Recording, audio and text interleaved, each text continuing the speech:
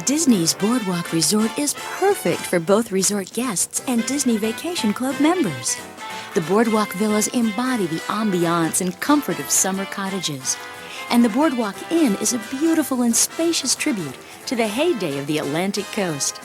Nearby, you'll find Atlantic Dance, a new swingin' dance hall, plus the ESPN Club, Spoodles, and other delicious restaurants. In fact, there's a whole host of waterfront fun just waiting for you.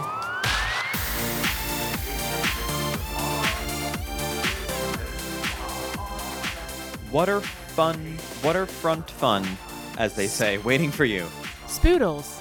ESPN. Oh, rip. Things you think about when you're thinking about the boardwalk. Yes. No. Sorry, everybody. Some of the things are not there anymore, but that was a clip from 1997, like those Walt Disney World planning videos that usually is what I'm pulling sound from for these episodes. Which I'm kind of glad we have, because also I was able to find the Orlando Sentinel article about when the open, and I was looking at it, and then I'm thinking, oh yeah, because we're in the 90s. So yes, it's good to have some extra information in there, but anyways, how's your week been? Excellent. Did some park stuff that I want to talk about. Was able to head to Magic Kingdom to see the debut of Mickey's Magical Friendship Fair. Yeah. And and reading some fun articles from the Society of Explorers and Adventurers. Talk about some boardwalk fun today. All the Disnerd stuff that we get ourselves into as we do these episodes. Would you like to hear a little bit from Mickey's Magical Friendship Fair? Always. It'd be weird if you said no. I'm like, all right, well, moving on. We'll talk about something else. Yeah. It's a reimagining, if you will, which we had mentioned, of the Mickey's Royal Friendship Fair, which is to say it's the exact same show, except at the end they have a new song, which is cool. Okay. And I was obviously, wondering what the difference was, because when I was watching your clips, I'm like, isn't that what they did before? Okay. Yes. Well, they didn't say they had advertised it as a partial reimagining. They phrased it better than that, but they said they just included a little bit of extra magic for the 50th, which is true. The main characters are in their 50th anniversary outfits. The spiel before the show starts talks about the 50th anniversary, and then at the end they have a new song where the magic feels like home or something like that.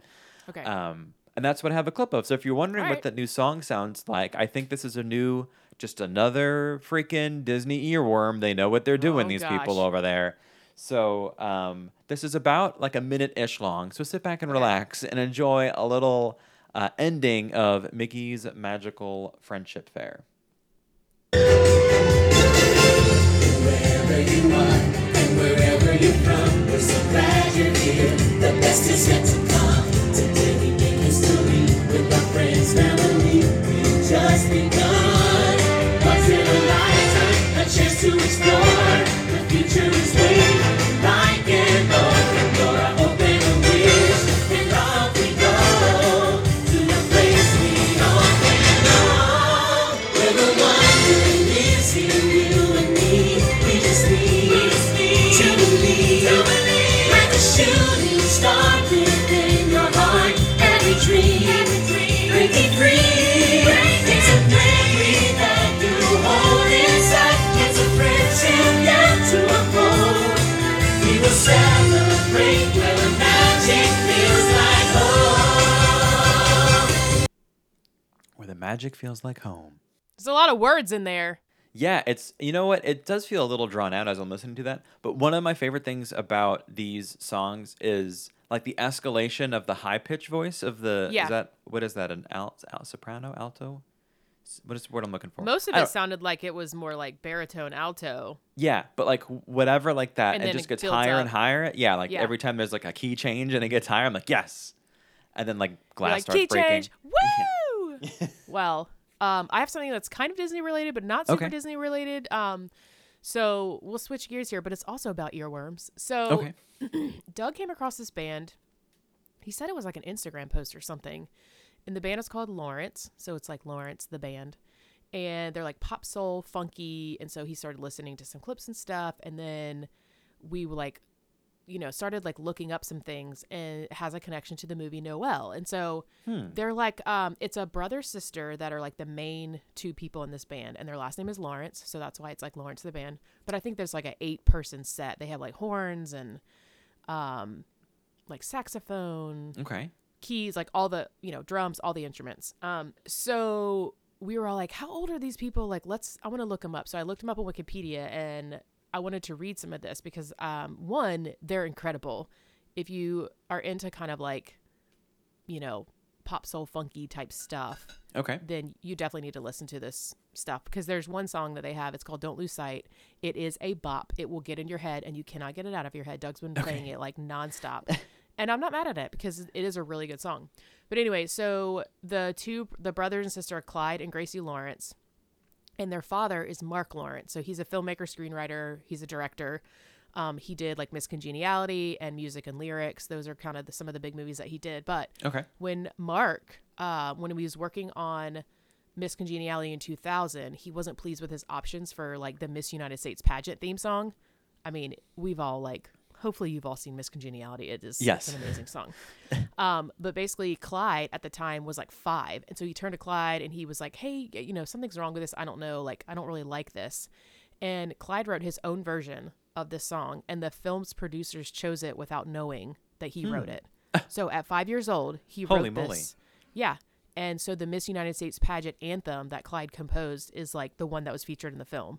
There is a guy named Cody Fitzgerald, and he, like Clyde and Cody Fitzgerald, composed the entire score for the Disney film Noelle, Disney Plus, when it came out on Disney Plus in 2019. Okay. So that's why, like, if you go to the thing, you'll see like it says Clyde Lawrence on there. And they, both of them together, are the youngest people to serve as composers for a Disney film. Wow. So it was just like crazy to kind of put all that together and then be like, okay, yeah, they're like, this guy and his sister, they're like in their 20s. She's an actress. She's done a bunch of acting and stuff, but obviously like they both do, this band now. They travel around with the band, but I just thought that was kind of cool. And their music is really great. I feel like we're late to the game on them, like finding them as a band. So if you're a fan, then you already know how cool they are. And if not, check them out. It's just Lawrence, the band. You can find them on Spotify, like anywhere you want to listen to. But I would say her voice is very unique. Like some people might find it's not their thing. But if it is your thing, like it's incredible. Just her vocal range is incredible in general. But yeah, so listen to the song Don't Lose Sight. It is like, it will get in your head and you just want to continue listening it over and over again. Yeah. So highly recommend it. And yeah. And then in other Disney things that I found out, I wanted to share a fact that I found, and also something else I didn't know about. You probably knew about this, but for some reason it didn't register when I saw it.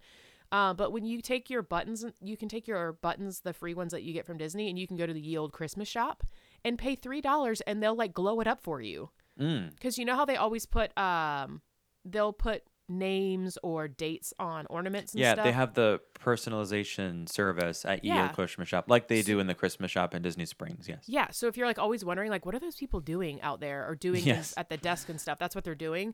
And I didn't realize that you could go in there and they just charge you $3 and they can like do whatever, write whatever it is on your button that you're wanting. So whatever it could be a name or what you're celebrating. And so there's a little pro tip for you. Yeah. And then the last thing that I have is I did not know this, and maybe you've seen this, seen this fact, and I know that it's like I'm like, I'm so late to the game on this, and maybe other people knew this, but it was about Toy Story 2. So someone at Toy Story at Pixar deleted all of Toy Story 2. I think they said it was like 90% of the film was deleted, and the backup hadn't worked for months. So the only reason that we saw Toy Story 2 was because Galen Sussman, she was on maternity leave at the time, and she had a copy of it on her home computer. And so they, I guess, were like freaking out, and she's like, okay, I have a copy on my computer. And so the only reason we saw that was because Galen Sussman was on maternity leave and had a copy of it. And to me, that is nuts. And the reason that that's kind of cool is because she's the new producer for the Lightyear movie. Oh. So like she obviously worked on the Toy Story like project. She was on working on all the Toy Story things. But I just came across somebody that posted that and was like, is this true? And then I looked it up, and it's like in a bunch of different places. So, but you did some Disney things, didn't you? Yeah. You're always doing Disney things. So let me ask you, what was the Disney things you did this week? Well, other than going to Magic Kingdom for Mickey's Magical Friendship Fair, where it was hot. Yeah. Was very sweaty. If you followed along on our Instagram when I was posting some videos, literally sweat dripping down all parts of my body, all the gross parts of the body. And, the best parts. Yes. That was really it. I didn't do a whole lot of stuff, but then we did go out to dinner to Beaches and Cream. And as you know, Beaches and Cream within walking distance of the boardwalk, which is what our big topic of conversation On is the today. boardwalk. Boardwalk. People are probably like, how has Beth not sang that yet? Yeah, you go. I was thinking You're about welcome. that, but it's not really a Disney song. But I was like, I No, wonder if we not can, at all. we can incorporate that. That's the first thing I think of whenever I hear the boardwalk in is that freaking song. Because You did it get was- meatballs again, didn't you? Oh my goodness, yeah. See, this is how you pay more attention to my life than I do. Mm-hmm. Did go back to the Polynesian to get those coconut Thai coconut meatballs, and they're just as good. They're just so freaking good. And then I sweated them right out when Yep, I they went look to amazing. Magic Kingdom. Get that salty meat. I think I picked the wrong date to have meat. I didn't realize it was going to be that hot out. I also shared with you the 50th anniversary chocolate mousse pyramid from Epcot that looked incredible. Yes. I don't You know if knock- this- You crack it open. Yeah, I don't know if this thing tastes good, but it sure dang looks good. Yes. It is iridescent chocolate. Like, I Yes. know you talked before about the iridescent like icing that was not on the cupcake. Correct. At the Grand This Floridian. yeah. definitely looks like iridescent chocolate, and they show Okay. it was on the Disney Food Blog Instagram that I saw it, because it comes with like ice cream scoops on the side. I think it's like a tiramisu thing, and then the actual pyramid is it has a bunch of chocolate mousse on the inside. When you crack it open, it just looks so good. So if you're out and about, I mean the shape of it, it's just they have little steps on the pyramid. I don't know. When they cracked that thing open, I was like, oh my god, I'm gonna have to go to the store and get ice cream for tonight. You gotta satisfy that craving. I totally. Get I that. do. Weekends are the Um, hardest for me. Good for Disney Food Blog for posting that, because I would say 1 out of every 20 posts they do is actually food related. So good I for them know. to get their 1 out of 20. You're applause. good job. There we go. Also, goodness. everyone is posting about the Star Wars Galaxy, What? Star Wars There's Galactic an Star opening? Cruiser. There's something's happening? I mean, we're just not really, it's one of those things where it looks really cool, everyone. And also, I know how much money those people are spending to do those experiences. And the average person is not going to be able to do all of that. So if you get to do it, cool. We might have some people on that we know that are going to be doing that. And that seems like a really fun thing to do. I mean, it seems incredibly themed. Everything is incredibly themed. But I think it's just one of those things that I personally am only going to be looking at other people doing that. Yeah, well, I'm not like my level of Star Wars fandom is nowhere near Yeah. enough to Yeah. do that. I don't think I'd understand stuff, to be honest, the stuff that's Yeah. going on, because I like barely watched the movies, right? Like it's not my thing. However, if there was a Marvel version of that, Greg would, I think I would go, because I think You like think you would? I feel like I'm fully invested in that universe, Yeah. so to speak. I mean, some of the clips that I've seen of just the characters and the makeup that I know that they're having to Yeah. put on for those types of things. I don't know how long those shifts are for them, but theming wise, it looks absolutely legit. So, it's just one of those, like, I don't know. Everyone's posting about it, so you can kind of go look and see Yes. what it's all about. And leave it to the fair and balanced internet audience to leave Yeah. only constructive criticism Right, comments right, on right. the influencers and bloggers who were invited and hosted by Disney, which is their Right, thing. right. All right. Well, we're here today to talk about some Disney's Boardwalk Inn and the villas at Disney's Boardwalk. And this was the first time where we're covering a resort. We're doing a resort rundown episode in both the regular resort and the Disney Vacation Club side of the resort open at the same time. Everything Yeah. else we've done, and the example of like the Contemporary that opened in 1971, and then Bay Lake Tower opened in 2009. That's like a huge gap of time. Yeah. This is the first time where it's open simultaneously.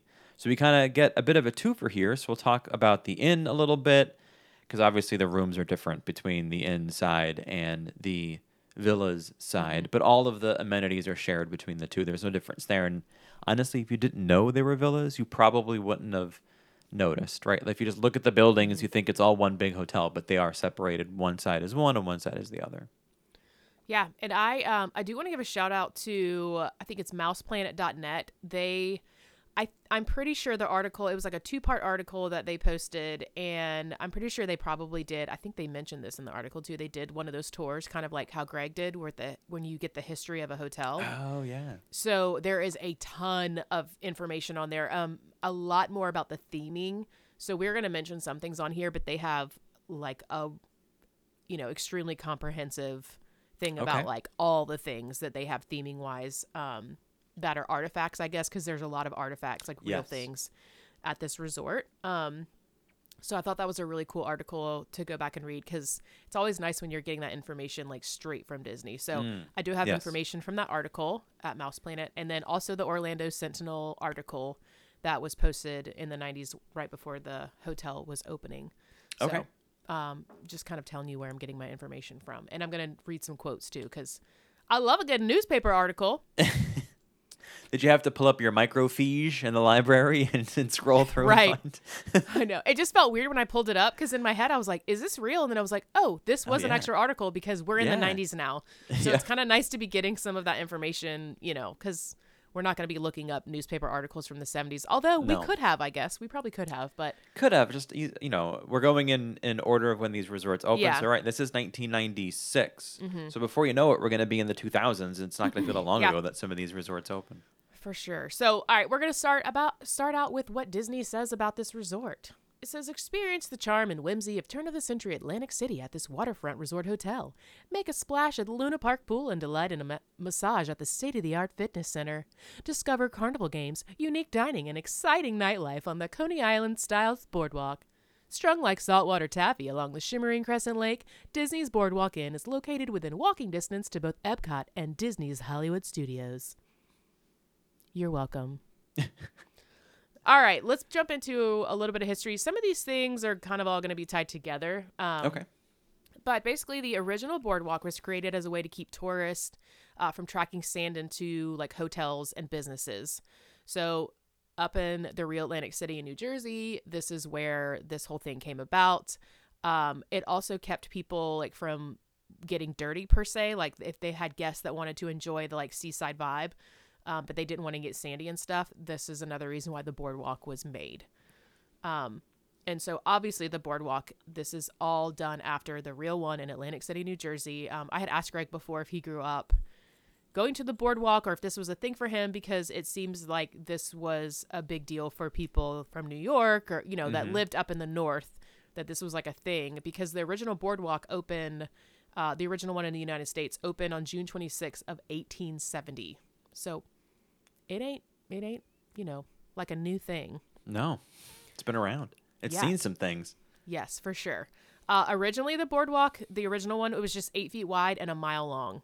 So this was kind of where they started. And then after 8 feet wide is not very wide. That is not very wide. Yeah. Yeah. Like if you think about it, they just kind of like made this little thing. And when you think about what you look at today, you're like, what? But after like over time, it has expanded to 6 miles long and 60 feet wide. So that's kind of probably more what we know today. Cut to the Boardwalk Inn and Villas Resorts. It was designed by It was designed by Robert A.M. Stern. He also designed many other Disney buildings, like the Disney's Yacht and Beach Club resorts that are just across the other side of Crescent Lake. You know, and this resort opened on July 1st of 1996. So Stern's approach to architecture is more interpretation. So meaning he takes a lot of things that exist in real life, and then he tries to make his own version of them. So we talked about this in Doge's Palace in Venice, Italy, which utilizes those aspects to create something new, like the Walt Disney World Casting Center, and then across the street from downtown Disney District. Just like a lot of things that he builds echoes original things in other places in the real world, if you will. Yeah. So he envisioned this resort as sort of like a village across the water, which would be like a place where frazzled tourists could take a day off from the theme parks or spend a romantic evening. In the early planning for this resort, there was a discussion about having a full-size antique carousel operating at one end of the boardwalk. But they obviously took that out because I think that would have been a lot.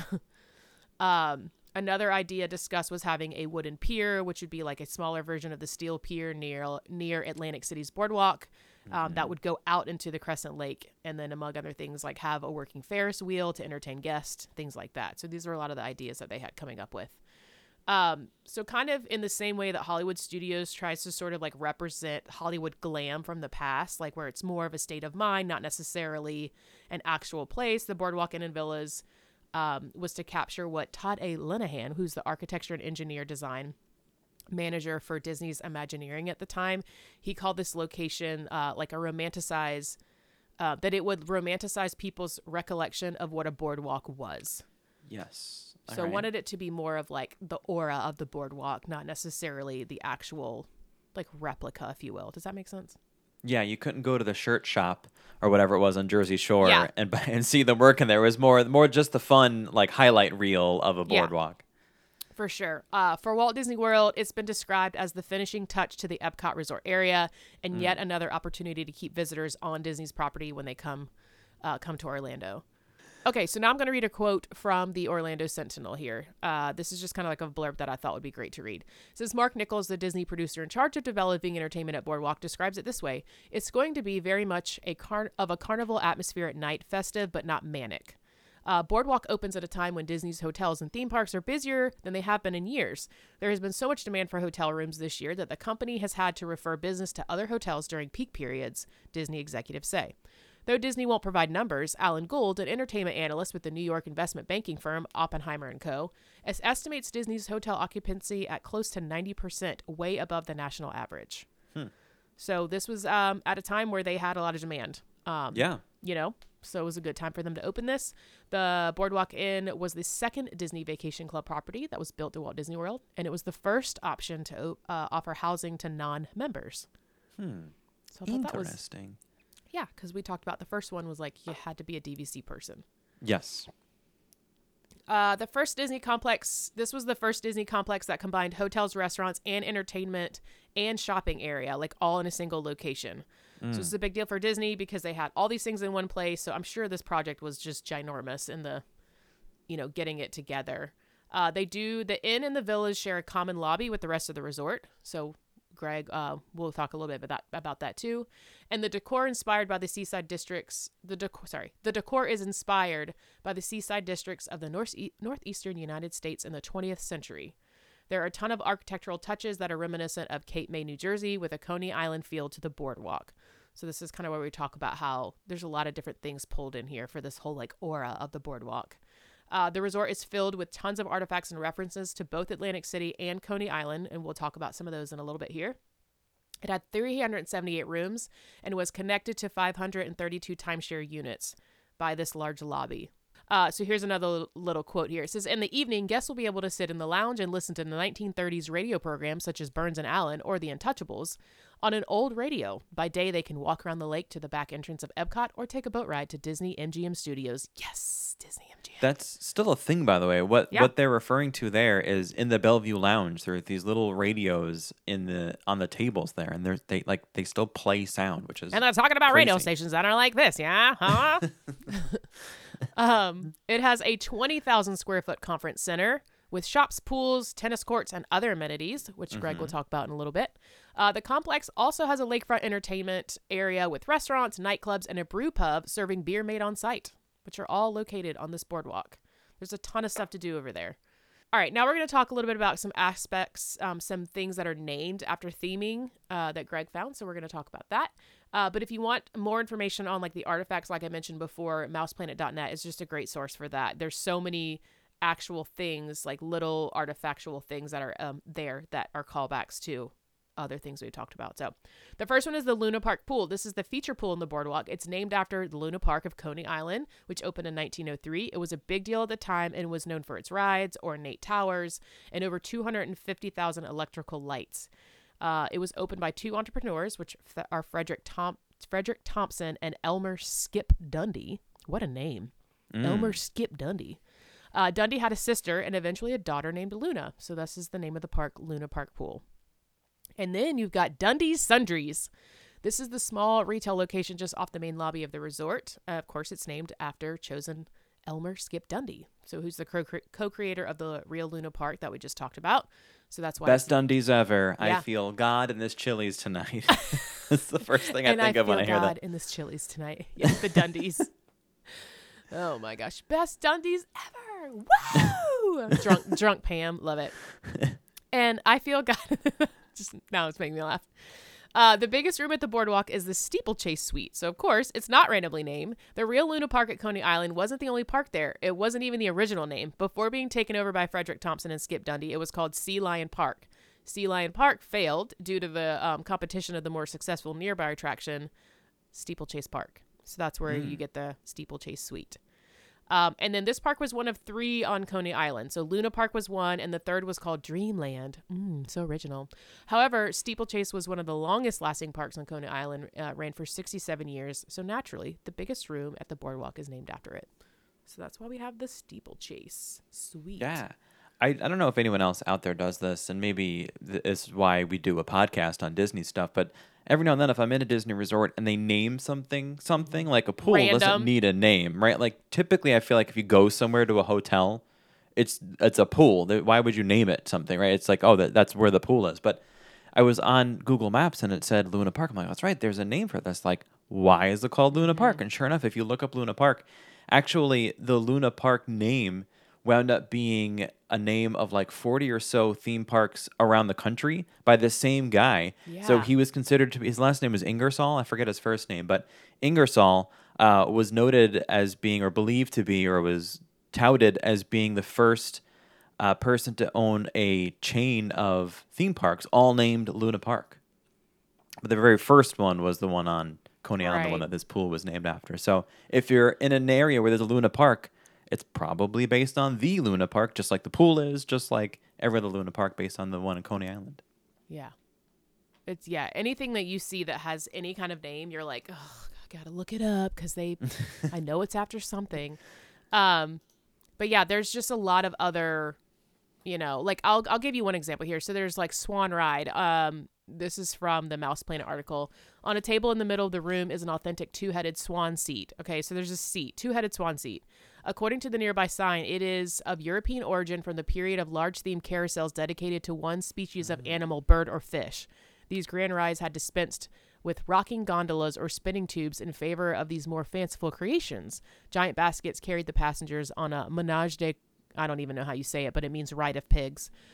This swan seat originally hung from chairs and rocked on the carousel floor from the shifting weight of the children inside. Iron and tin with hand painting and gold leafed circa 1890. So like, that's just one of the things that you will find around these resorts. And there's like a story for each one of them. It's insane. I was like, I can't even get through all these. We would be here forever if I was reading through them. There is a miniature carousel in the lobby as well. So that has like a whole other storyline to it from Coney Island, just all the things. So if you're really interested in a lot more of those details, you can check that out. Yeah. And you mentioned in your talk about what the original vision of Boardwalk included, and that was potentially a fully functional carousel or a Ferris wheel. Yeah. Instead of the fully functional carousel, they have the miniature version in the lobby. Or out by the pool, the Luna Park pool, they have the Leaping Horse Libations, which is like themed to be a carousel, but Yeah. obviously is not a carousel. It's just a place to get drinks. Drinks. And then they went up not having a full Ferris wheel, but instead you can find Ferris wheels on the fabric as Yeah. a pattern They're on like, some of the curtains. We gotta have them in It's there almost the same somewhere. thing. Yeah, while you're showering or while you're sitting on the toilet in the room, you're looking at the shower curtain. Just know that that's the version of the Ferris wheel that wound up at the resort, and not They a big gave Ferris the real wheel. Ferris wheel to Pixar Pier in Disneyland. So Yeah. Ooh, and what a Ferris wheel that is. yeah. All right, we were ready to talk about the 2 different resorts, the rooms they have, and of course, as always, got some tips for your stay, some pros and cons, some experiences I've had staying at this resort, or I guess really both of these resorts, if you will. So let's start with the type of category the resorts are.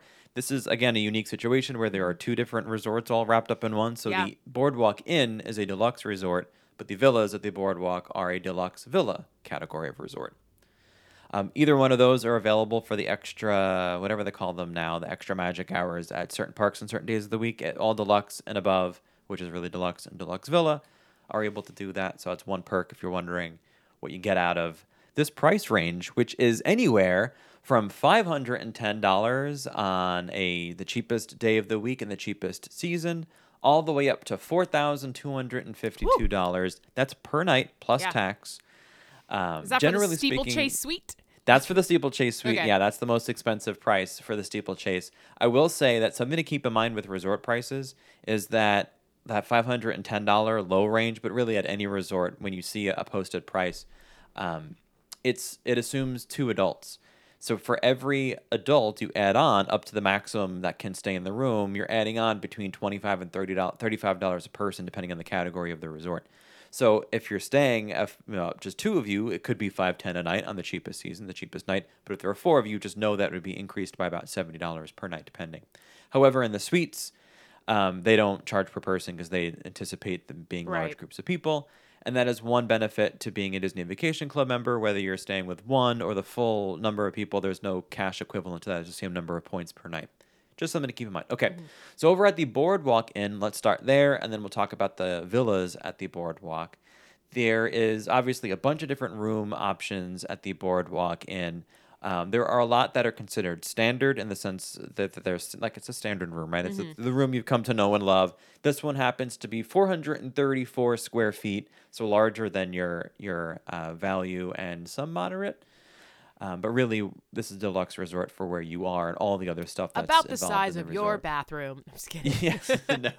So 434 feet, and the rooms sleep up to 5, depending on the configuration. They do have some that's just the one king bed. They have the king bed and the day bed, the two queens in the day bed. 2 queens in a day bed sounds like a podcast I might want to listen to. But those are all the different configurations, and those range anywhere from $510 to $948 a night. And the difference in all that is the different views, right? You have a standard view, a garden view, and a water view. And we'll just talk about that here. So a standard view, there really aren't any like bad standard views at this resort. The garden view, depending on if you're on ground level or not, you're often facing like the interior of the resort, and you just get like some nice stuff to It's look a at. beautiful area It's over there. beautiful, Like there's yes. no I would agree with you. Like there's no bad view from that. Yeah, some area. resorts overlook parking lots or overlook like the behind the scenes of like restaurants and stuff. But the way that this is laid out, there really aren't a lot of that. A lot of opportunity There's for a that. lot Just of the way beautiful that it's like greenery. yes. Yeah. And then your water view is really essentially a boardwalk view because if you think about it, the water they're talking about is Crescent Lake. What's Right. on Crescent Lake? The boardwalk. Right. So it's essentially a boardwalk view. They actually call it a boardwalk view over on the villas side, but here at the inn, it's called a water view. Up from a standard room is a standard room plus club level. So the innkeeper's club is their concierge level where you're entitled to the small plate foods and beverages and stuff throughout the day. That's anywhere from $700 to $1,200 a night. Now this is where things get interesting. So next up is a deluxe room, also club level. It's just slightly bigger than a standard room. Now you're up to 644 square feet. So you've added on about 200 square feet. It's basically like a long room. They basically took like a regular room and just like attached a little extra like mini Yeah. room to it. So you have a little bit of separation there because you can sleep 6 here. You have 2 queen beds and what like the normal room is, and then the little area they added on, there's another queen bed pull-out sofa. So you get like six adults in there. That obviously assumes that you're sharing a bed. So if you are Right. traveling with 6 people, you're sleeping with somebody, whether you like them or not. Now, these are the cool rooms at the boardwalk. Some of these are bucket list items. Actually, everything I'm about to say is a bucket list item. Are these the ones that we like saw with the little fence? Okay. all right. Yeah, so this is the outer building garden rooms. They are 2-story loft-style suites with private access. So we walked out there that day. They have their own little garden, so you have a little gate to walk into your A little patio white garden picket thing. fence gate. It's beautiful. With a little archway, right? They have like little doves or whatever, or hearts like in the fence and stuff, and Mickey's like, it's so cool back Yeah. there. Yeah. Your own little garden. You don't have to tend to it. The workers will do that for you. There was a bunch But of your own little private butterflies. We were like, access. look at all the butterflies. Like, Yeah, I mean, it's- come on. It's romantic, right? I mean, it's like truly a great honeymoon option. I Yeah. have friends who stayed there on their honeymoon. I'm incredibly jealous. It only sleeps 2 because of the layout of the room. There on the first floor, there's like a couch, a half bath, and you go up the stairs. And it's loft style, so there's no door or anything. But you go up the stairs. There's where the primary bedroom is, and then up there's the full bathroom. But ultimately, there are 2 bathrooms, which is really great for when you're both getting ready in the morning, by the way. I love a room where there's 2 bathrooms, even if it's a half and a full, Yeah. or even just a toilet and a full upstairs. That's great. It is considered club level, so this is an interesting one where you have to like leave the area to get to the club level, but still, these rooms, again, honeymoon, or again, bucket list item for old Greg here, but it's $957 to $1,500 a night, depending on season. So they're expensive, but like if you're getting married and and maybe the Grand Floridian isn't your thing, man, This would be it more is such a private, I would cool- say. Yeah, it's true. It's tucked away. It's secluded. It's definitely quiet. You're not on the boardwalk. You're actually on the opposite side of the building as the boardwalk, And down there is this nice garden with a quiet pool near there. So if you wanted to have some pool time, It's you could do almost that. like if you've. So we went to like an all-inclusive resort, right, for our Mm-hmm. honeymoon. We went to Antigua to one of the like Sandals resorts. Okay. It felt a lot like that, like when you're walking to your room and it's quiet, but there's like a quiet pool. Like it felt like that's like the Disney version of that. Yes. So I definitely could see the whole like honeymoon thing being for that. Or if you're so if cool. you're just celebrating with your partner, whatever. Like If you want to go alone. Yeah, And well, if I you don't know. wanna Do go whatever you alone. want to do. it's Yeah. a lot of money to spend to be on your own, but it's okay. Well, whatever. Some people like Well, that. the nice thing is if you don't have money to spend on someone else, you can spend it on yourself. That's true. So up from the outer building garden rooms is the 2-bedroom suite, and everything I'm going to mention here is club level. But at this point, with what you're paying, they better be bringing food. They better be putting food directly into my mouth in some of these rooms. So the 2-bedroom suite. They is, literally walk by and they put grapes in your. Yes, grapes. It better be mozzarella Cheese. sticks and onion rings, That's- based on what we were There you talking go. about That's earlier. True. That's true. So the 2-bedroom suite is 1,288 square feet, bigger than the first place we lived in. It sleeps 9. It's got 3 beds and a pull-out couch, so it's big, right? It's meant to be for a family. Up from there is the Sonora vice president. Work, Senora, work your body line. The VP suite. It's 1,300 square feet. So get this, it's bigger than the 2-bedroom suite, which sleeps 9, but this sleeps 6. It's meant to be spread out, right? It's got 3 beds, but it's got a big old kitchen table right there in the middle and a full living room area. That's the difference. So Okay. more space, fewer spots to sleep because you're meant to be able to like hang out in it and have a big dinner right there. What is essentially like a conference table or like an old school like round table. You know what I'm Yeah. talking about? Like Yeah. you could hang out with your knights and lords and ladies around this table here at the Sonora Suite. And I found out a little backstory with the name and why it's called the Sonora Suite. And this is from www.luxuryguide.com is where I learned this information.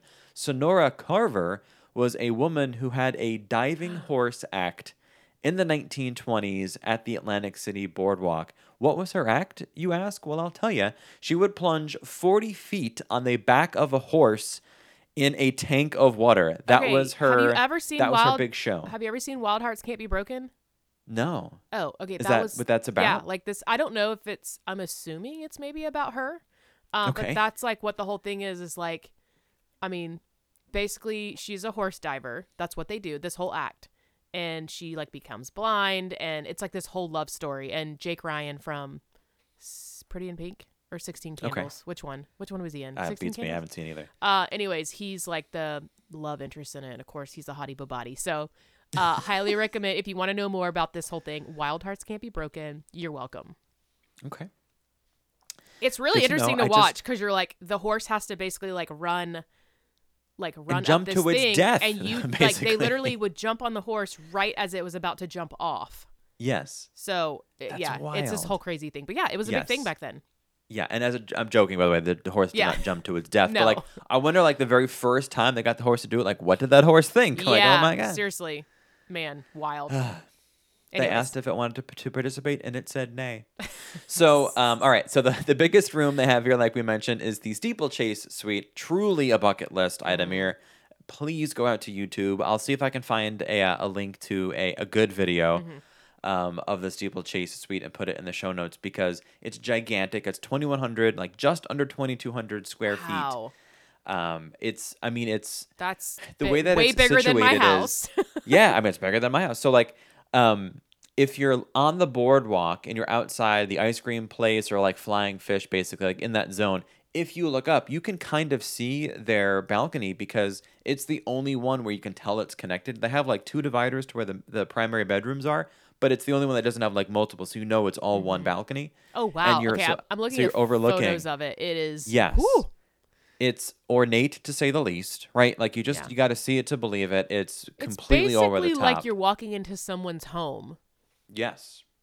at Disney. It has a foyer. Yeah, it's ridiculous. Decorating so is go check it out. insane. It's anywhere from $2,700 to $42 and change a night for $4,200 a night, depending on day of the week and season. But if it's even on your radar, I imagine the price tag isn't really an issue for you. Mm-hmm. I couldn't even find it to book it on like the Disney website, so it's probably one of the ones where you have to call and speak to somebody, kind of a thing. 'Cause it's one of those specialty they're like, I'm suites. sorry, what's your name? and you tell Yeah, your like, oh, we name, don't and then know they're you. like, sorry, that's not Sorry, you available. don't even go here. Yeah. You don't even go. So it's the big suite. It's really a really cool thing, and that's the biggest option here at the Boardwalk Inn. Over on the villas side, it's your typical Disney Vacation Club accommodations. They're all villas, which means they have a little extra than what a normal room would be. The starter is the deluxe studio, which is actually 412 square feet, which is technically smaller than a standard room. Yeah.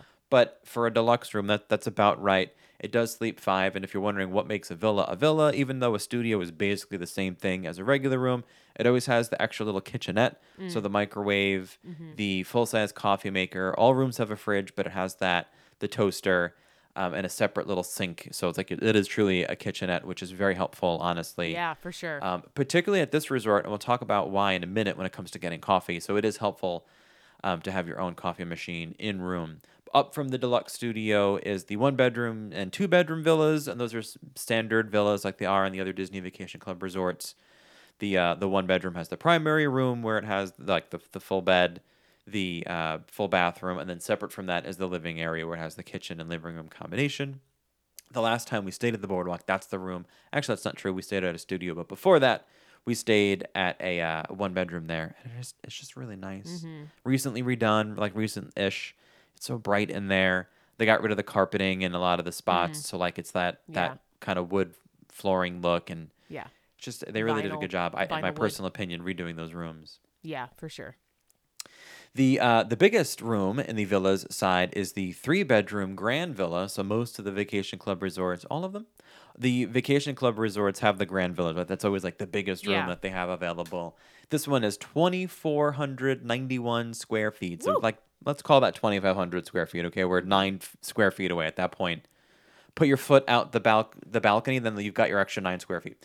So it's about 2,500 square feet. It's larger than the steeplechase, right? Yeah. Well, this is a little bit, it's different in the sense that like they have 2-story versions and 1-story versions. So okay, like got you. it may feel smaller if you're in the 2-story because you're going up. Right. But like think about that. You have a room where there are stairs, and this is not unique to the Boardwalk. We've talked about it at Old Key West where they have the 2-story.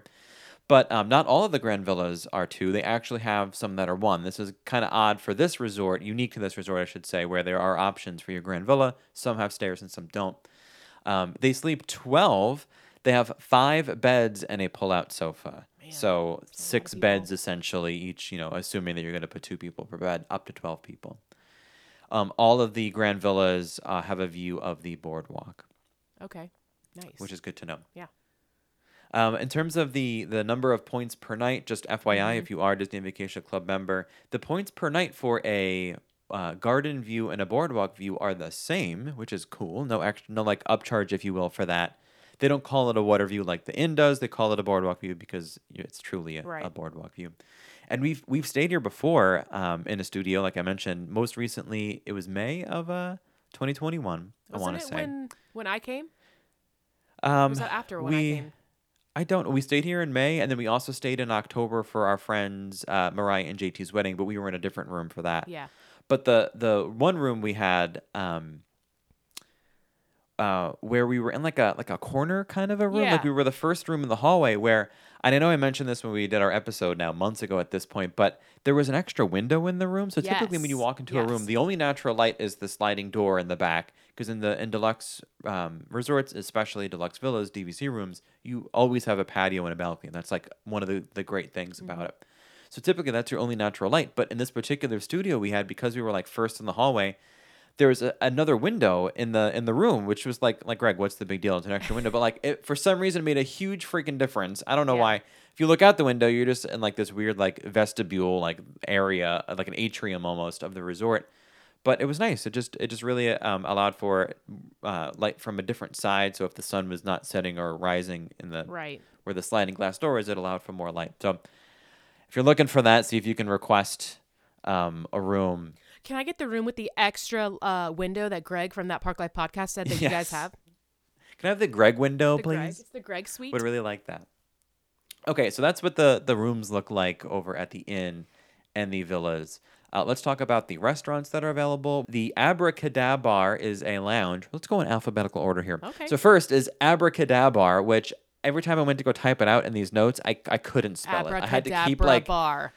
it's abracadabra, Bar, yeah. so they switch the R and the A at the end, right? Which Yeah. is like genius, by the way. Yeah. Disney calls it once a secret lounge of illusion, and sure enough, there's a backstory here. That's what I was course. reading on the Society of Explorers and Ah. Adventurers, and why I was late to starting Okay, recording okay. today. So I found out that the abracadabra backstory was that it was once a gathering place for stage magicians during the 1930s. So this was, I guess, in the timeline after the boardwalk was like a thing, but magicians were traveling into town, doing their dog and pony shows, and then at the end of the night they would like hang out and drink and whatever. Trying to be the lead magician, they would routinely try to upstage one another, and that upstaging competition came to a head in 1940 when magician Laszlo the Lucky performed a disappearing act so large in scale that everyone inside this establishment was never seen again. And legend has it that the magicians that were included in the disappearing act just disappeared to a hidden room within this building, and they say that they make appearances randomly. So if you've ever been in the Abracadabra off of the boardwalk, they have like posters that like change and some magicians appear and disappear. So that is potentially part of the storyline that Cool. they're talking about here, Yeah. where they pop up out of nowhere. And they say that after the big disappearing act, it was abandoned and closed until approximately 70 years later when it opened as Abracadabra, a place to celebrate the magicians of the past. And there's stuff all over this bar. So I know that you may not go into a bar if you're not going to drink or if you're with kids, but you can still walk around if you want to. Don't feel like you have to go in just to partake in the adult beverages because there's stuff. Yeah. A few examples of the stuff. You can find Dumbo's feather hanging out on a shelf. There's an ad for Fantasia in a printed newspaper in there. Cool. There's a lamp that resembles Genie's lamp. And there's a file on a shelf named Bed Knobs. And there's a file next to that that's labeled Broomsticks. So if you think about it, those are some stories or movies that incorporated magic, if you will. Like And different Angela types of Lansbury magic can be throughout found the years. hanging out in there if you just. Yes. So just a couple of like Easter egg things over there at the Abracadabra bar. So like a highly themed bar lounge. But then in addition to that, go around and see what you can find in there. The Bellevue Lounge is just off the lobby. They label it a quaint 1930s style sitting room where radios play programs from the era. There you Like you go. mentioned, you can hear shows from the 30s and 40s and stuff. In the morning, they sell coffee and pastries. At night, it's a full lounge where you get your cocktails and whatnot. Your That is- libations, your spirits. Yes, exactly. The reason I point out that it offers coffee and pastries is that's the only indoor place you're going to get your coffees and pastries. Okay. If you want to eat anything else, you have to leave the building. Okay. And to me, that's such a huge con that I'll talk about when we get to our pros and cons. Okay. After that is the Big River Grill. It is a table service restaurant. It is not Disney owned and operated, just FYI. The reason I bring that up is you can sometimes find reservations for it on OpenTable. So if Okay. you can't find it on the Disney Interesting. app, Yeah. just know that you might be able to try it. It is a microbrewery type place, so they have different beers there and like that type of food. Boardwalk ice cream is available on the boardwalk as well. Formerly occupied by Ample Hills Creamery, now it's owned and operated by Disney, and it is the Boardwalk ice cream. Flying Fish is their table service there. I feel like I hear a lot of great things about Flying Fish constantly. It seems to be a Yeah. popular restaurant. Jelly Rolls, also super popular. It's more of a nightclub. They have a piano bar with the dueling pianos. It is Yes. 21 and up to get in. And it's just like a really active, lively place to be. Like you wouldn't go there to have like a romantic conversation. Yeah. That's more of an activity to have fun kind of a thing. Yeah. The pizza window is available there. I'll be honest, never had it, won't have it. Sorry, from New York, not going to happen. But that is a counter service option over there at the boardwalk. And the Trattoria Al Forno is their table service, and it is an Italian-themed cuisine dining location. You may remember it as being character dining in the morning with all different types of pastries, and then switching over to the Italian food at night. And they have the bakery over there too, right? The Boardwalk Bakery is there too. Oh, did I skip that? I went alphabetically and skipped the bakery, which is probably the thing that everyone knows. Yeah. Right? I feel like that's probably the most popular thing. The Sorry. bakery. It is a quick service. They have salads and sandwiches, pastries and desserts, depending on time of day. breakfast, sandwiches, and then everything else in the second half of the day as well. Your shops, like you mentioned, Dundee Sundries, the Screen Door General Store is the big retail location there that's right off of the boardwalk. You don't have to go up the stairs or anything. It's humongous. They have a little bakery counter there, similar to what you like sometimes see in some of the different shops where it has like cupcakes and the candy apples and Rice Krispie treats. Yeah. Just like a not mini made version. locally. Yeah. Yeah. You can tell they're brought in because it's Yeah. a gift shop that happens to have a front of stuff. Thimbles and Threads is the other part of that store, and they also have the Wyland Galleries.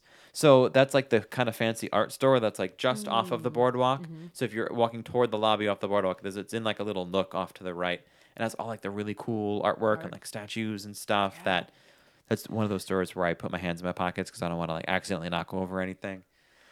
All kinds of recreation and entertainment at this resort. We've mentioned a bunch of them. Obviously, the different bars and lounges, the Jelly Rolls, the Atlantic Dance Hall is a place you can hang out. We'll talk about that in a minute when I talk about some experiences I've had at this resort. Ooh. There's fishing excursions, Surrey bikes, those 4-person bikes with a little basket in the front that you can ride around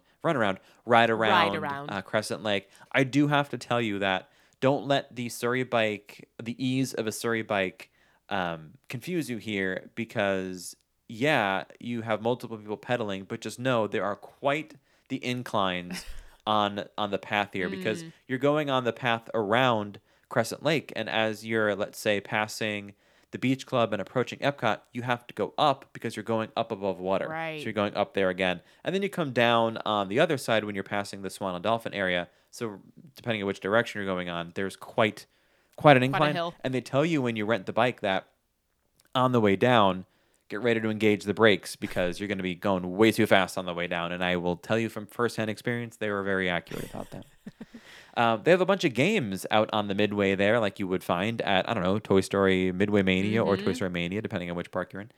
And of course, the feature pool that we mentioned, Luna Park, recently redone to be the Keister Coaster. We said goodbye to the big freaky clown, whereas the Diz puts it, good old Pete Werner puts it, the slide that used to vomit at children out of the clown's mouth is now the Keister Coaster. So the design there is now the cartoon style of Mickey and Minnie, what Mickey and Minnie's Runaway Railway is, that style of cartoon. And I think it's cool. I think it looks really nice and bright over there. I like that art style, that animation style, personally. Let's talk about what's going on at this resort and what you should be looking out for when you're making your reservation or staying here at the boardwalk. So I talked a little bit about the different views, and I'll tell you, there really isn't a bad standard view for the most part. So if you don't want to splurge for a garden or a water view, which is really a boardwalk view, just go the standard view on the inside. I think you'll find it satisfactory. On the DVC side, on the balcony, we had that one time that technically faced the pool. So we were technically facing the Luna Park pool, but there were a lot of trees that were obscuring it, which thus makes it not like a pool view. So it's technically a standard view. But on our balcony, if you just look right, you saw the back of the Tower of Terror, which was so cool. And I happen to have my big old zoom lens with me. So I got what I thought to be these really nice, cool angles of Tower of Terror. So a standard view room is just as good, or is good enough for me. Obviously, the best would be the boardwalk view. They do say, I have heard some feedback, that on the inside or the villa's side, that when you have your water view, which is like a boardwalk view, or a true boardwalk view on the DVC side, you're obviously going to get a little noise, right? If you're just above, especially as you're lower down, you're going to hear some stuff at night in the morning. So if you're a light sleeper, maybe that's not the room for you. Or if you have kids that are light sleepers, maybe those are not the rooms for you. But what a great opportunity to people watch. Just in the morning, make your coffee in your room. If you're staying on the villa side, open up your door there, sit on the balcony, and people watch the sunrise over the water. That's beautiful, if you ask me. The boardwalk ice cream, I'll be honest, isn't super fancy ice cream, but it's good. I mean, the brownie a la mode there I had was good when we were there. A pro tip for you, just remember, as Epcot closes, the line becomes long. So people are leaving Epcot, going back to their rooms at the boardwalk, often walk by the ice cream, let's get ice cream right on the way back. That's our way to close out the night. So I would say as long as you're there before 7-ish, you're probably in good shape. I know that maybe prime dessert time for you was after 7. I'm just letting you know. I would say a safe time if you're looking to enjoy ice cream. 7. Especially during the summer, it gets pretty busy. For the bakery, I will tell you that actually an overall assessment of the quick service options at the boardwalk are not great for old Greg because I don't know, like Nicole and I stayed there and we left to eat. We went over to Coronado Springs and ate over there because we were looking for like something a little Yeah. diverse, What I kind guess. of stuff does But does the bakery have like? at night, it's really like for lunch and dinner, it's all prepackaged stuff, right? So it's like Okay. turkey sandwich. Yeah. But don't get me wrong, like if that's what you're looking for, good. But like that's not what we were looking for. Yeah. Like we can go home and You make want a like sandwich, a right? Disney meal, not like I wanted a meal, something that I try to do a thing where like if I can get it at home, like You I can don't get really it at wanna- I don't want Publix, to pay you for know? it, right? Yeah, like if I'm going to pay the premium, I want it to be something that I would just never make for myself. Either I'm too lazy or I don't know how to do it. Mm-hmm. So and that doesn't always apply. As you know, I go to Cosmic Rays and get a burger. Right, Okay, I'm right. talking about like when I'm at a resort. Sometimes that's the excuse vibe you, I'm it is a looking for. Disney burger with Sunny Eclipse, so That it's is different. true. It's all about the environment. But the breakfast items at the bakery are good. The butter sandwich they have there, it's a God. brioche bread with ham, cheese, and a cheese sauce on. Like, and of course, like, butter. well, yeah. Now we're talking, right? It's like that's a little more what I'm looking Yeah, for. But again, in order to something get that's to like the breakfast, hot and not prepackaged. correct, different. yeah. But again, like I mentioned, to get there, you have to leave. So Right. like, some of these hallways are kind of windy. So we'll get there in a minute. The Big River Grill I mentioned is available on Open Table. Just something to keep in mind if you can't find a reservation anywhere. Okay, let's talk about some pros and cons Okay. of this resort. And I really think this is a fun place to stay at, and I do have some cons, but I want to talk about the pros first. Walking distance to Epcot and Hollywood Studios. You can technically walk to Hollywood Studios from like the Beach Club, Yacht Club, but it's a longer walk. Yeah. But where you are at the boardwalk, you're much closer to Hollywood Studios and obviously Epcot. They do have the boats available. If you're going to Epcot and you're comfortable walking, just walk. Don't take the boat. It takes so much longer. Maybe on the way back when you're done with your trip to the park, maybe you're taking a break in the middle part of the day and you don't want to walk. Maybe I would take the boat then if you're like trying to like spend time, Yeah. and relax. But if you're trying to get to like rope drop, don't rely on the boats. Just walk. Of course, you have the access to the Skyliner closer to the Beach Club, but it's really not a long walk. However, if you're going to Hollywood Studios, you might be better off just walking than taking the Skyliner. It's quite the roundabout way. Or maybe the boat, but the boat's just the friendship boats. Fun, don't get me wrong, but they're just so slow Take forever, yeah. because they stop at the other resorts. So you have the boardwalk beach, the Beach Club Yacht Club shares a port, and then you have to go over to the Swan and Dolphin as well. So like, Yeah. depending on time of day and season. So just know that it's gonna take a little bit of time. The running path there is fun. I know because I've done it. That's one of my places to go to run. It's like 0.8 of a mile in a full circle there. Okay. But it's fun because you get to run by the Yacht Club, then by the Beach Club. You get to go up over to where like you're approaching Epcot, see the Skyliner in the background, and then you go run on the actual boardwalk, like the Right. planks of the boardwalk. It's cool. Like it's a fun place. And then you get to go up to the bridge that approaches the Swan and the Dolphin. And for me, it's a fun place to run around. There's a big lawn, like a big quad area, if you will, for relaxing. You can pick up a game of maybe hacky sack or something, hang out with your friends and talk about stuff and play frisbee. I don't know. Yeah. So it's a nice like place, and that's the thing about deluxe resorts. There's usually places to hang out, like dedicated hangout places, and that's true here as well.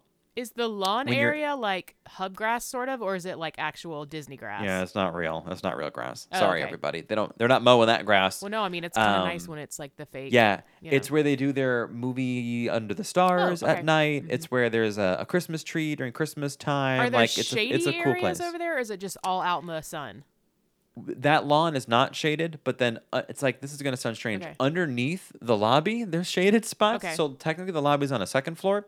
So as you're approaching the lobby and you're approaching the stairs to go up, there are like lounge chairs that Yeah. are under the shade Okay. of the building, and it's all concrete. But there's also a huge bed of flowers and plant life and stuff Okay. that you get to look at, and then you're also overlooking the backdrop of the beach and yacht club, So bring and your, obviously bring the your boardwalk and the water. sunbrella, if you will, if you need it. Yes. For people like me. Your parasol.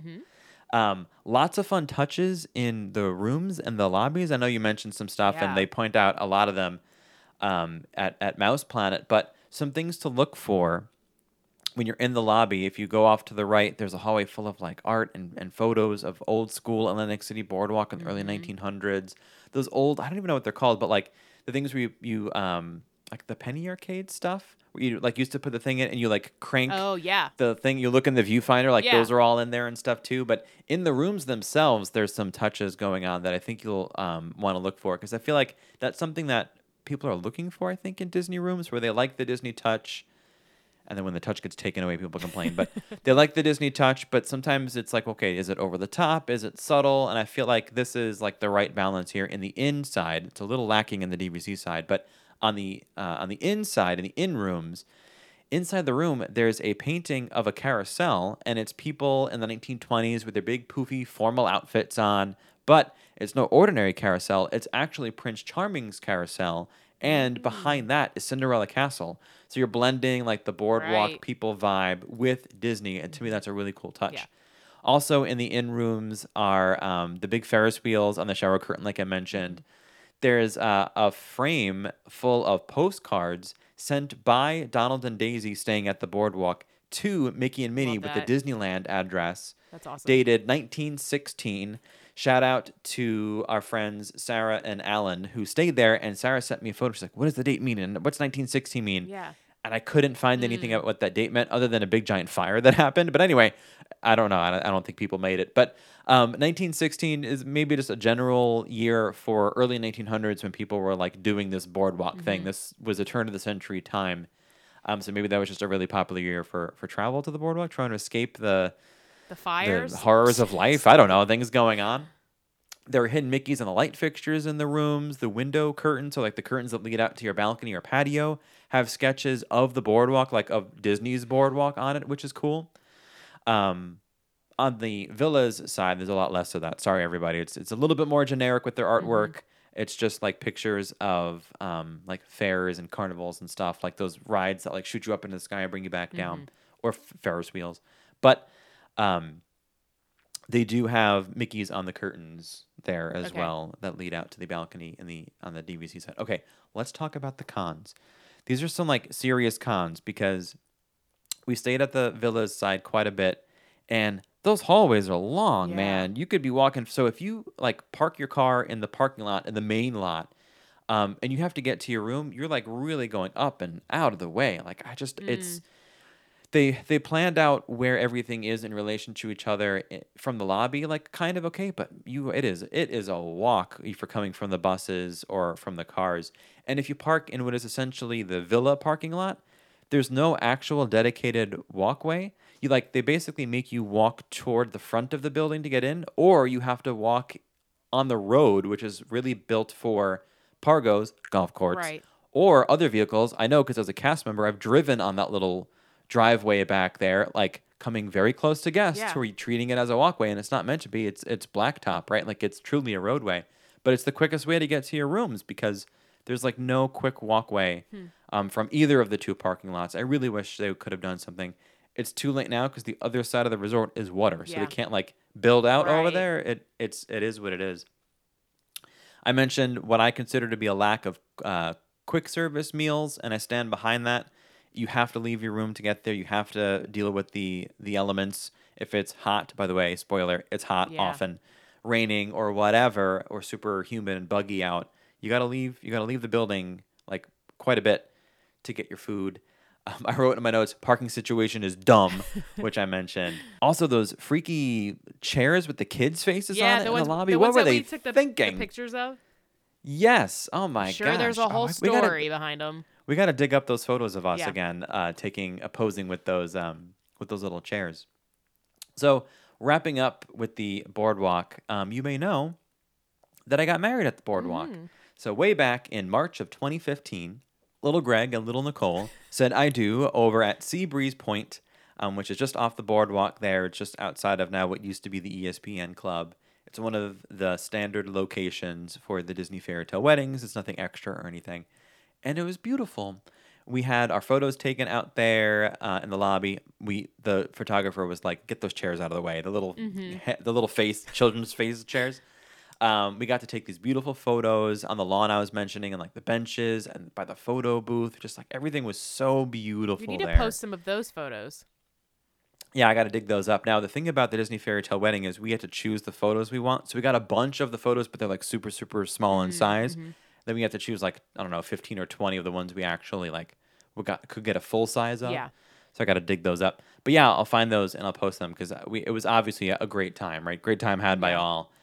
And that's probably my biggest experience at the boardwalk was our wedding. And we've been there for other people's weddings. And like we go there to eat or to hang out. And it's like a meeting place for when you have friends in town if you're local. So that about wraps it up for our resort rundown on the boardwalk. Although I did tell a few more colorful stories over on our bonus episode from our Patreon page. And there is a link if you'd like to gain access to our bonus episodes too to our Patreon page in the show notes.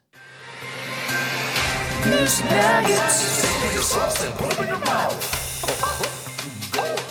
News Two nugs. little teeny tiny nugs. Okay. They're nuggets. Nuggets. They're even smaller than a nugget. They're nuggets. Flower and Garden starts this week. Yeah. So look for Ya Boy being there opening day on Wednesday, March 2nd. Getting hopefully some pics of videos of what's going on over at Flower and Garden. And then next week, we get the return of the Festival of Fantasy. It's coming. We talked about these dates, but like now they're around the corner. So the Festival of Fantasy Parade, of course, over at Magic Kingdom, happening at the hottest part of the day. Yep. You know but it everyone's- is the coolest parade. You know so- everyone's going to go nuts when Maleficent fires off first. It's going to be... Yes. I mean, they go nuts anyway, but just because it's coming back, people are going to be all excited about it. So Yes, absolutely. can't wait to hear that. All right. Hear that applause. Yeah, I'm excited about it. There was applause even for the debut of Mickey's Magical Friendship Fair, so you know people are going to go crazy for Foth as Yes. well. Okay, going back in time for some Disney history, brought to you in partnership with the Mouselets. Of course, head over to their Instagram, their TikTok, their website. All of that is the Mouselets.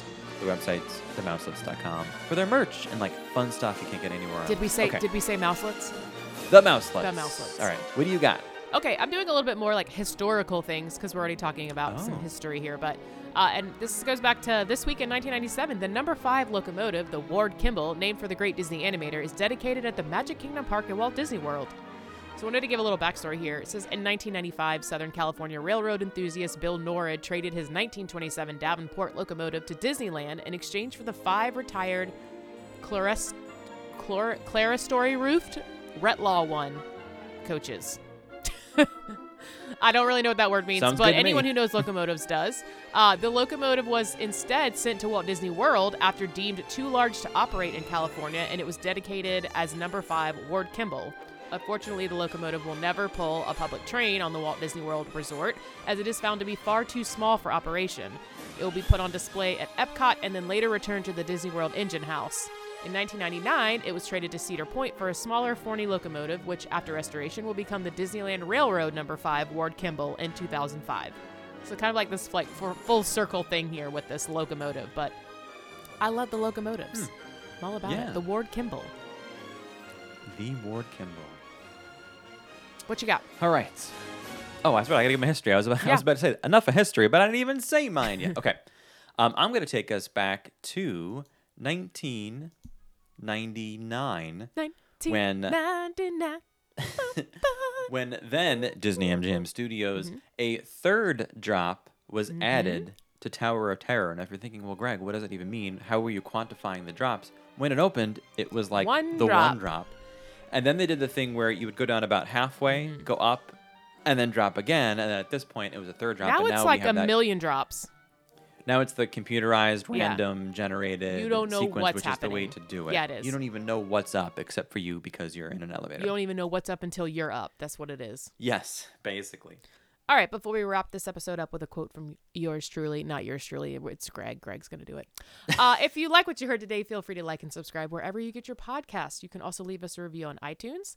Just helps us to be located easier in the whole world of Disney podcast over there. And we just like being your premier Disney podcast. So head over there and leave us a fun review. You can also follow along with us on Instagram or TikTok at That Park Life Podcast. My personal Instagram is at @TheRealBethMcDonald. And I am at the Disney Greg. And as always, you can head over to our website, which is That Park Life Podcast, to submit a request for an episode, share a magical cast member that we will share in the show, and if you want to submit a Magic Gram, it's free for everyone because we love sharing the magic. So I have a quote for us all. I know we mentioned the different number of opinions swirling around on TikTok and Instagram about the Star Wars Galactic Star Cruiser. And I mentioned that I'm not, like a giant Star Wars fan. if I were a fan and I were a kid or even an adult who loves Star Wars, I'm pretty sure I'd be crapping my pants, right? Like, I've seen some cool stuff coming from the videos of people that I follow on TikTok and Instagram about that. And I think Walt Disney put this concept a little more eloquently than saying I would crap my pants if I were a kid. Oops, I crap my pants can hold a lot of dung. Oh my God. Sorry. Anyway, as Walt once said on this particular topic, quote, "That's the real trouble with the world. Too many people grow up, they forget." True. So I will say sometimes it's important to kind of step out of our jaded adult lives and think, oh, this is really just meant to be enjoyed. If it's not quite your cup of tea, then it's not meant for you. It is meant for somebody, and I think people are enjoying lots of things at Disney, and that's why I go back week after week after week, because I'm convinced that I have not lost touch, or I try to make sure I have not lost touch with the inner Greg, the inner little Greg that grew up with a lot more hair than adult Greg has. But still, trying to keep that perspective fresh in my mind every week. All right, well, on that note, goodbye, everybody. Thanks for hanging out, letting us talk all about Disney's Boardwalk. If you have any questions about it, feel free to reach out in our Ask Us Anything or ask us our Disney Q&A stuff. Whatever. All We'll see you next week. Bye, everyone. Bye.